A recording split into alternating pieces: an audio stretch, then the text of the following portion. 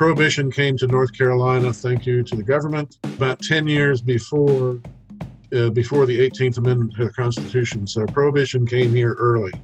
The wonderful story of the Hoyts didn't end well because the state put them out of business.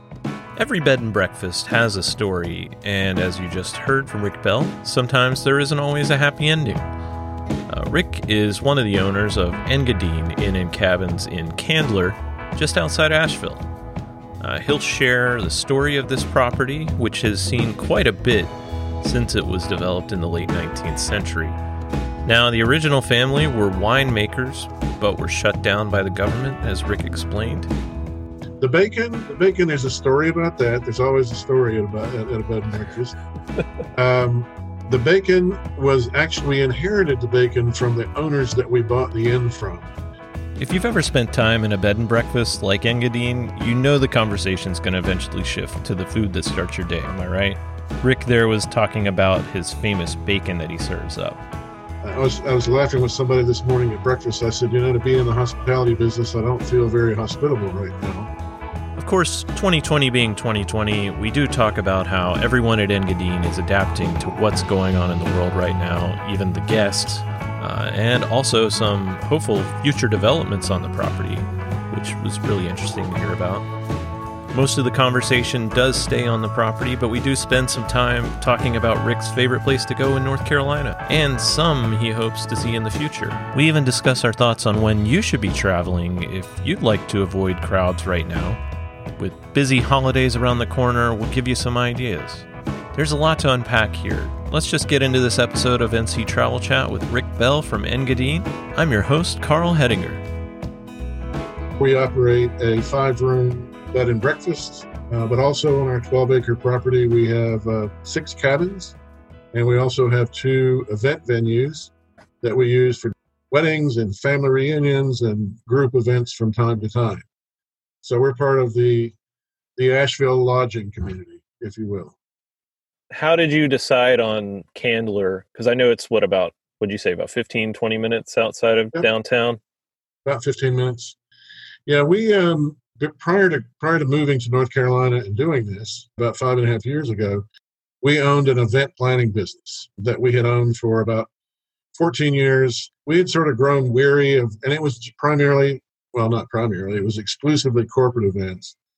We had just sort of grown weary of what we were doing. It was time for a change. We were tired of living in South Florida. So we set out to buy a property and looked all throughout Western North Carolina. We picked this one for a couple of reasons. One, because it was near Asheville. 2, because it had acreage with it, 12 acres, that we could use to develop an event destination. We were really fortunate that we found what we did, because not only do we have the Asheville amenities, but we have some really, really dramatic views from here. To be as close to Asheville as we are, I think a lot of times our guests are surprised at the views that we have from here. So that's kind of how we got here and what we've been doing to try to change the experience here. I love the view that's on the backside of the property with the 2 chairs, nice. Right? Yeah, there's actually more than that. It's people enjoy going back to that fire pit to watch the sunset. It's pretty spectacular. And in the morning, even if you're staying in the cabins, love stepping outside of a front porch, and it's just gorgeous. That's true. Yeah, that's the other view that we have. We're, like I said, we're really fortunate in that regard. Can you take us through a stay at Engadine? Like, what can somebody expect? Sure. Well, there's really sort of 2 experiences here. The first is the traditional bed and breakfast. The house itself was built in 1885. It was built by a family that operated it as a vineyard. This was a 107-acre winery, basically, and it operated until Prohibition came along. So the house itself is the bed and breakfast part of the experience here, and it's a traditional B&B. It's you stay in a Victorian home, a lot of antiques and traditional lodging amenities that you would see. It also includes breakfast. We serve 2-course breakfast each morning in the dining room to guests of the inn. because it is a bed and breakfast, it's a little more social experience. You do encounter other people. We're sort of limiting that a little bit right now, but it is a traditional bed and breakfast. And then the other part of the property is the cabins. They're a little more private. They all have their own kitchens. They don't participate in the breakfasts that we serve in the inn. They're really out there for people to kind of create their own experiences. And it's kind of interesting. Since we live in the inn, we periodically will see guests of the inn come and go, but sometimes the cabin guests, we never see them after they check in and until they check out. They're just out sort of doing their own thing. So we can offer both kinds of experiences. And sometimes people, return guests, they'll stay in the inn one time, the next time they might stay in a cabin. So it really kind of offers two different experiences here. You mentioned how things might be different now, of course, with the coronavirus. How are you adapting to that right now? Well, it starts with check-in. Well, actually, it starts before check-in. We, along with all other lodging facilities, licensed lodging facilities in North Carolina, are using the CDC guidelines for our cleaning protocols, doing everything we can to protect guests and employees from COVID. So it starts prior to people getting here, getting the rooms cleaned. When possible, we're trying to leave a room or a cabin vacant for at least 24 hours before we even go in to clean it after someone has stayed in it. So we're doing what we can, up front to get ready for guests so that they can feel safe when they get here. Then when it comes to check-in, I was laughing with somebody this morning at breakfast. I said, to be in the hospitality business, I don't feel very hospitable right now. Primarily because we're not seeing people. We've created a self check-in process, whether you're staying in the inn or the cabin, so that you can check yourself in. Basically, we leave a packet at the front door of the inn for each room or cabin with the guest's name on it. The packet contains some paperwork that they can fill out and return during their stay or at checkout. It'll include instructions for how to get to their room or cabin. If they're staying in a cabin, it also has a map in it so that they can see where the cabin is on the property. And then, of course, a key or keys. And that way guests can check themselves in. And then as far as the inn is concerned, breakfast, that's really weird because we're still serving the breakfast that we're famous for. It's a 2-course breakfast, but we're serving it not as 2 courses. We ask guests to stay out of the dining room until everything is on the table. So we're putting both courses on the table, coffee, juice, water, everything that goes with breakfast is on the table before anyone comes into the dining room. We're doing assigned seating, and once we give the word, people can sit down, and that way we don't have to serve them coffee or juice. They have everything they need at the table, and it's kind of self-service, actually. But that way it limits our contact with them. We're also not filling the inn right now. We have 5 rooms so that we can keep people socially distanced, including in the dining room. And that's why we're doing the assigned seating, to make sure that everybody stays away from other people. And that must be tough for you to not be able to, talk to people, because that was one of the things. That's what's cool about a bed and breakfast. It's not like a hotel where you don't really get to know the people who you're staying with. A bed and breakfast, by its very nature, is a kind of a social experience. And part of the joy of being in the business, or for those people who like staying in bed and breakfast, it's all about the interaction, about telling the stories about the house, about the winery, being able to talk to them about what there is to see and do in Asheville, or what great restaurants there are in town, or where the nearest waterfalls are, or where to take the kids to go swimming. Those kind of personal connections that make the bed and breakfast experience so unique are hard to have right now. And I mean, we're still doing it, but even when I'm around people, it's just strange because you've got a mask on and they have a mask on. They can't really see you, so it's very different. It's very, very different. Yeah. People seem to be enjoying it. It's funny. We had somebody check out this morning, who said, I just had to get out. I just had to get out of my house. And he said, I've never stayed in a bed and breakfast before. He said, this was the perfect experience for what we wanted to do. So, people still enjoy it. They're still looking for ways to get away and reasons to get away, but it's just very different. And I don't think there are many places that are like Engadine, because, you could stay in one of the nice cabins, which we did. You could stay in the inn and be more, I would say when you're in the inn, it's more of like a closer experience to you and to all the other people who are staying there. And I think one of the great things, you mentioned about giving people tips for things to do and getting around, it's got to be hard to probably not be able to do that as much.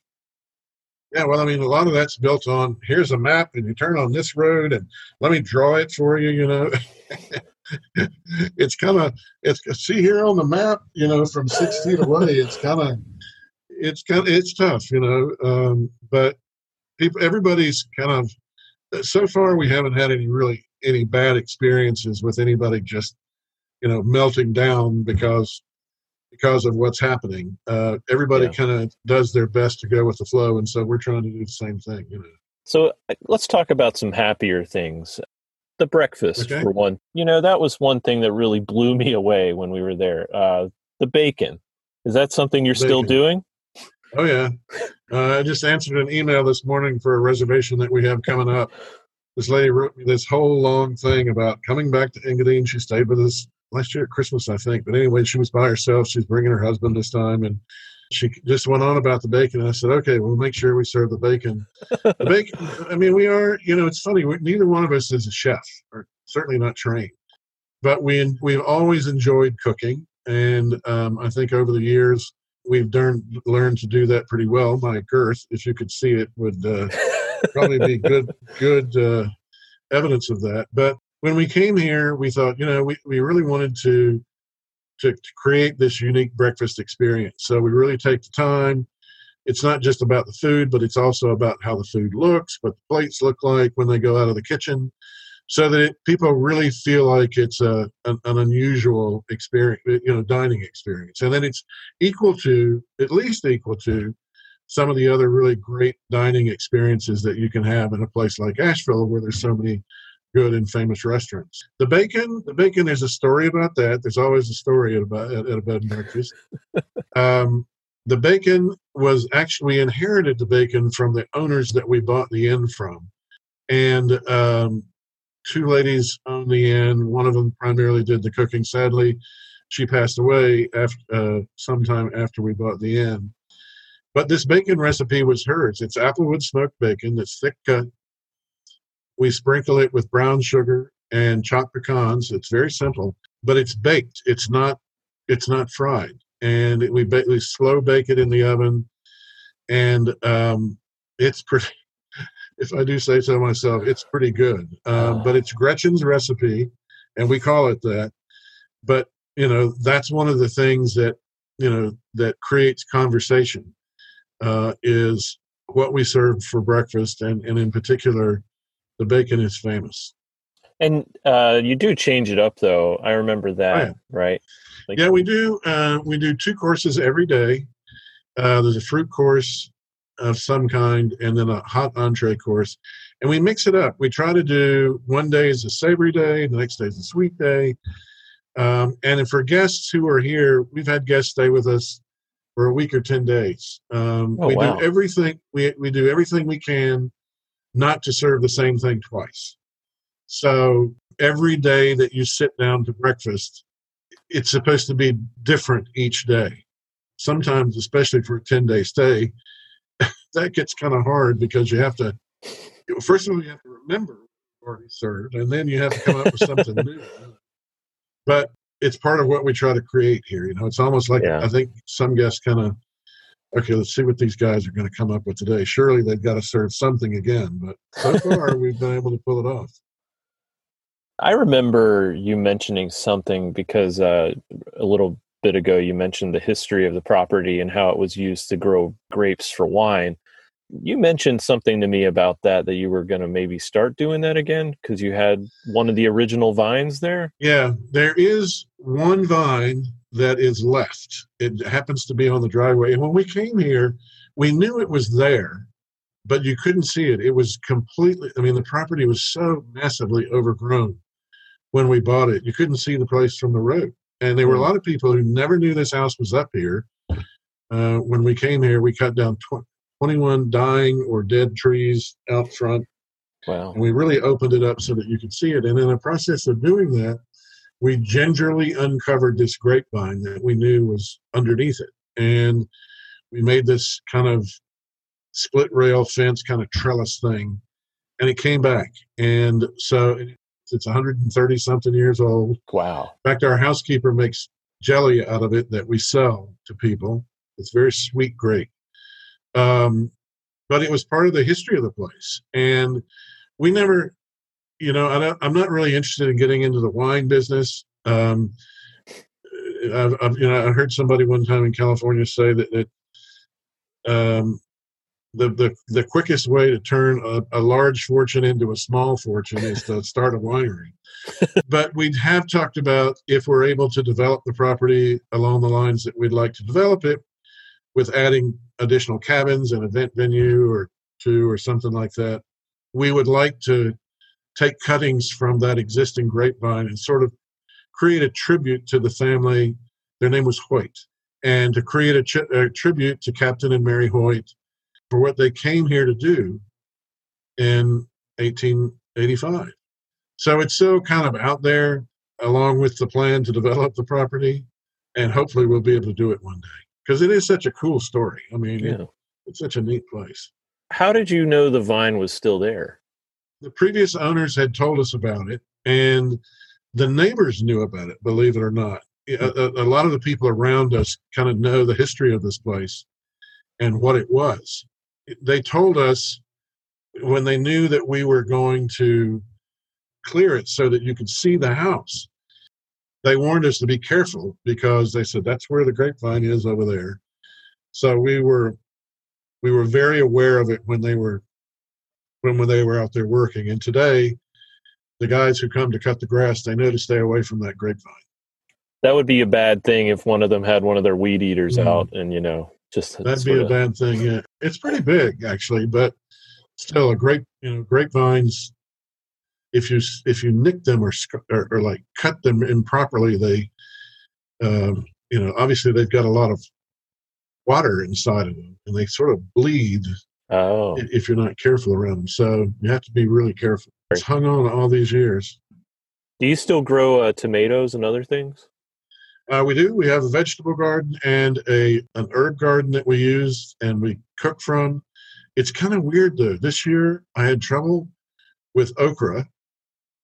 And I heard other people say the same thing. And my tomato plants, I don't know. I've got tons of tomatoes, but they're only like this big. They're beginning to turn red. I don't know. And the same with the herb garden. Was my squash squash plants? No squash yet. I don't know. Maybe Mother Nature kind of got word that the world is all out of whack right now, and Mother Nature's out of whack because my gardens aren't doing very well. That's possible. Yeah, I don't know. It's very weird. So do you and Tom, do y'all split things at the inn? Like how does that work? We owned a business before in Florida, and we were very fortunate that we both have sort of different skill sets that complement each other, really. And when we came here, I don't know if it was just we sort of picked up where we left off when we left Florida, but we were able to take advantage of the fact that, one, we had worked together in a business for 14 years and lived together all this time and not killed each other. And we just sort of fell into our roles here. And, it's sort of divide and conquer. Unless there's, a day when your job is everything, when we've got a big turnover or something like that and it's all hands on deck. Yeah. So he takes care of the administrative parts of things. I'm more the chef. Sometimes he cooks, but mostly he's the one serving breakfast. So it kind of works, you know. Okay. We're fortunate in that regard. That's always good to Yeah. know who can do what.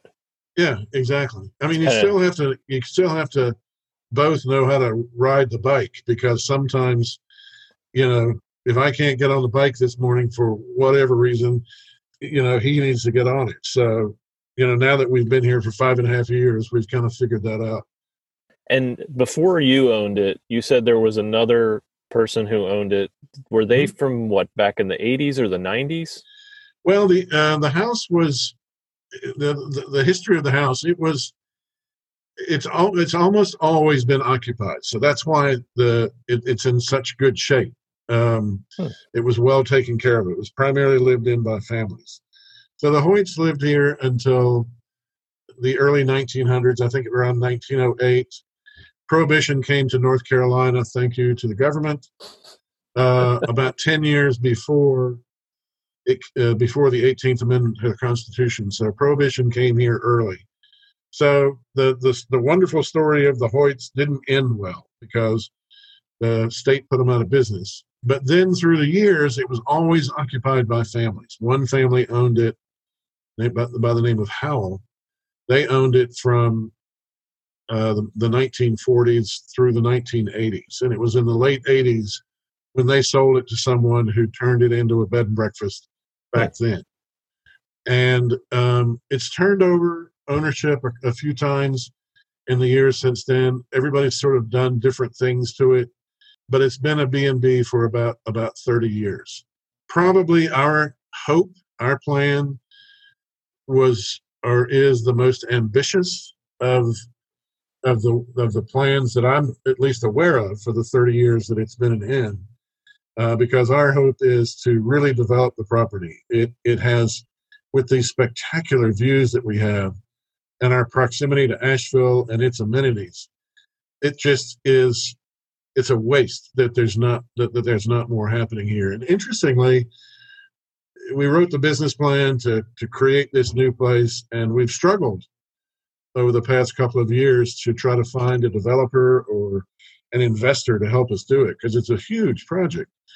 But nobody's been interested in doing that. They've been really more interested in investing in, you know, another high-rise hotel in downtown Asheville. And, you know, there's a lot of those right now. Yeah. And we were trying to say, hey, we're out here, you know, we've got this really cool piece of property, and our idea was to build cabins and turn this really more into a cabin-oriented lodging facility. But nobody really wanted to talk to us. Now, with COVID, everybody's sort of going, wow, this wasn't such a bad idea after all. And we've at least begun to have some conversations that could wind up being productive. You know, we might actually be able to pull off one way or another. I mean, there's some strange ideas out there, but we might actually be able to pull it off now. Is that because they would be viewed more as short-term rentals? Well, they could be. I think it's more that, and I'm glad you actually brought that up, because short-term or vacation rental properties right now are really having a strong bookings right now. And the reason is because, I mean, if you think about it, you can go away with your family. Everybody can stay in one house or one cabin, and you don't have to walk through a lobby with strangers. You don't have to get in an elevator and push buttons and be enclosed in an elevator or a hallway with strangers or anything like that. So companies like VRBO and Airbnb are seeing a real demand for individual houses or cabins, cottages, that kind of thing. And I think that's why our cabins have been so popular this summer. It's crazy how much interest there has been in our cabins this summer. And I think that's really what people are, you know, given a preference, if there's a way to still travel and vacation and be socially distanced, that's why cabins or cottages are real popular right now. Same thing with RVs. People are looking for alternative ways to travel and yet still feel safe and isolated from one another. Yeah, I've seen that at campgrounds. A lot Yeah, of RVs. campgrounds are killing it right now. You know, Yeah. so that's why I think there is interest in a property like this to take it in and do something different with it. Certainly created the kind of different product that we had in mind for it when we bought it 5 years ago. Yeah. But time will tell. Yeah, I hope it does going forward. And you're Yeah, meant. I mean it's because it's such a great place, and you know if we had more cabins, we could sell more cabins. That's for sure. There's no question about it right now. Yeah, I hope that gets going. You mentioned going in an RV somewhere. So if you're not at Engadine, is there somewhere particular in North Carolina that you like going? I'm glad we have the RV. We don't get to use it as much as we'd like to. We bought it before we left Florida. Had we known we were going to do this, we probably wouldn't have bought it. But we bought it. We had a boat in Florida. I used to take the boat to the Bahamas and the Keys. We thought, okay, we're done with boating, and so we bought an RV. But when we came here, we learned pretty quickly that there are times of the year, especially after a holiday weekend, when things really slow down for about a week. The major holiday weekends, that next week, and oftentimes the weekend afterwards, are just dead. So we'll close the inn a couple times a year and get in it. But we've only done trips around here. Eventually, we've never been to the coast of North Carolina. Oh, I'd love to go and visit other parts of North Carolina, especially the coast, especially the Outer Banks. But we just haven't gotten that far yet. As it is right now, we have a favorite little campground out near the old Balsam Inn called Moonshine Creek. It's an old school family kind of. It's been owned by the same people for 20 or 25 years. It's just a beautiful kind of old school campground. Great amenities. They've invested in the property to make it really popular with a very loyal following. It has this wonderful creek that flows right through the middle of it, and that's kind of been our go-to place. But hopefully, if as we get closer to the end of the summer, we'll have some time, and maybe one of these days we'll make it out to the coast. your point about after a holiday is right on, because I was talking to somebody in a previous episode about that, where I went to Stone Mountain State Park up in it's like Allegheny and Wilkes counties, and it was the day after the 4th of July, and there was sort of a forecast of rain, which never happened while I was there. It was empty, and it's a really popular park. So you're we've always definitely been right. Even long before in a couple of lifetimes ago, we lived in Atlanta. We both used to work for Coca-Cola, and we were part of the big layoff in 2000, which is what got us to Florida. We decided to go down there and start a business. But anyway, we had when we were living in Atlanta, we would always wait until the end of the summer. There was a lady that worked at Coke. She and her family had this really cool house in a little place called Seagrove, Florida, right next to Seaside. And we would wait until after Labor Day weekend, and we would go down there, and we'd be the only people on the beach. If you were there Labor Day weekend, you'd be crawling with people. And we just learned that, that the crowds aren't what create the experience. To go and to have a place to yourself, I think would be a really cool thing to do. So we sort of learned that early on. And when we discovered here how things would just stop almost after a holiday weekend for about a week or 10 days, we thought, wow, this is the opportunity to jump in the RV and go see something. And so that's what we're going to do. Yeah, this year we were at Atlantic Beach, which is they call it the Bogue Banks, and it's where Emerald Isle is. And the week after Memorial Day, and we're on the beach, and it's just chill. It was wonderful. Yeah, everybody thinks, and the prices are usually better too. Yeah. Because the demand drops off, and you can get in a restaurant. For all the things. The crowds aren't there, and supply and demand. So. Yeah. So I hope you find a cool spot on the coast eventually. Well, Rick, I really appreciate you taking the time to talk with me. One last thing I'd just like to ask, where can people find you online and find out more about Engadine?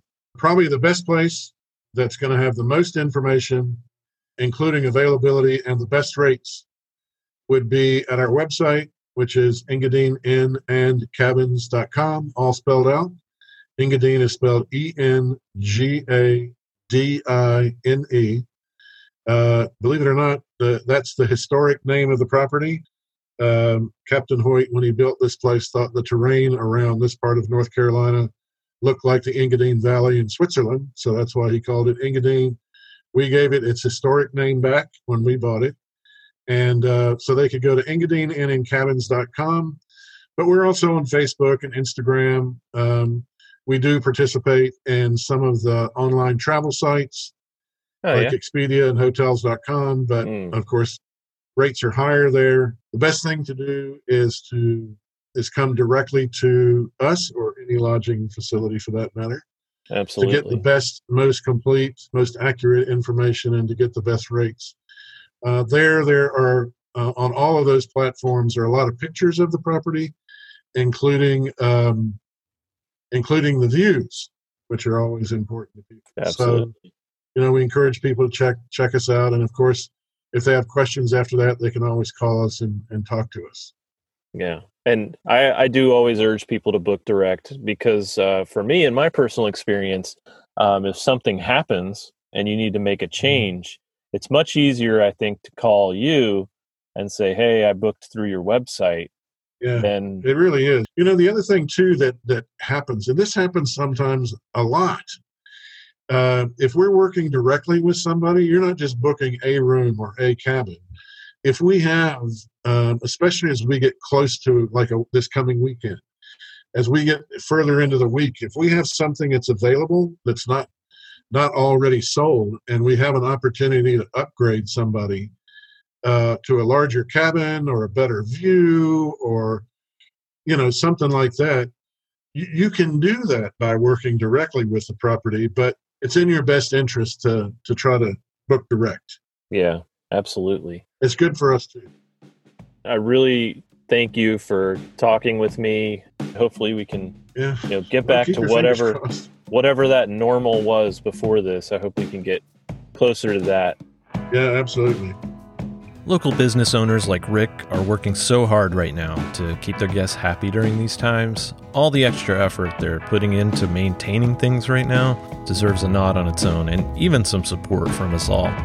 If you plan to visit Western North Carolina and see availability at Engadine, please do yourself a favor and book a night or more there. Just a little disclosure, I was not paid to say that. If you've stayed at Engadine or any other locally owned B&Bs in North Carolina, we'd love to know why you love them too. You can do that in our private Facebook group, which if you haven't joined yet, please do. It's called North Carolina Travel with NC Tripping, or you can get at us on Twitter and Instagram at NC Tripping. If you liked this episode of NC Travel Chat, we would love it if you subscribed. And wherever you're listening, please give us a review. That'll help us reach folks who love this state almost as much as you do, because I know nobody loves it as much as you. Come on. Thanks again for listening to NC Travel Chat. Until next time, we hope to stay in touch and look forward to seeing you out there exploring North Carolina.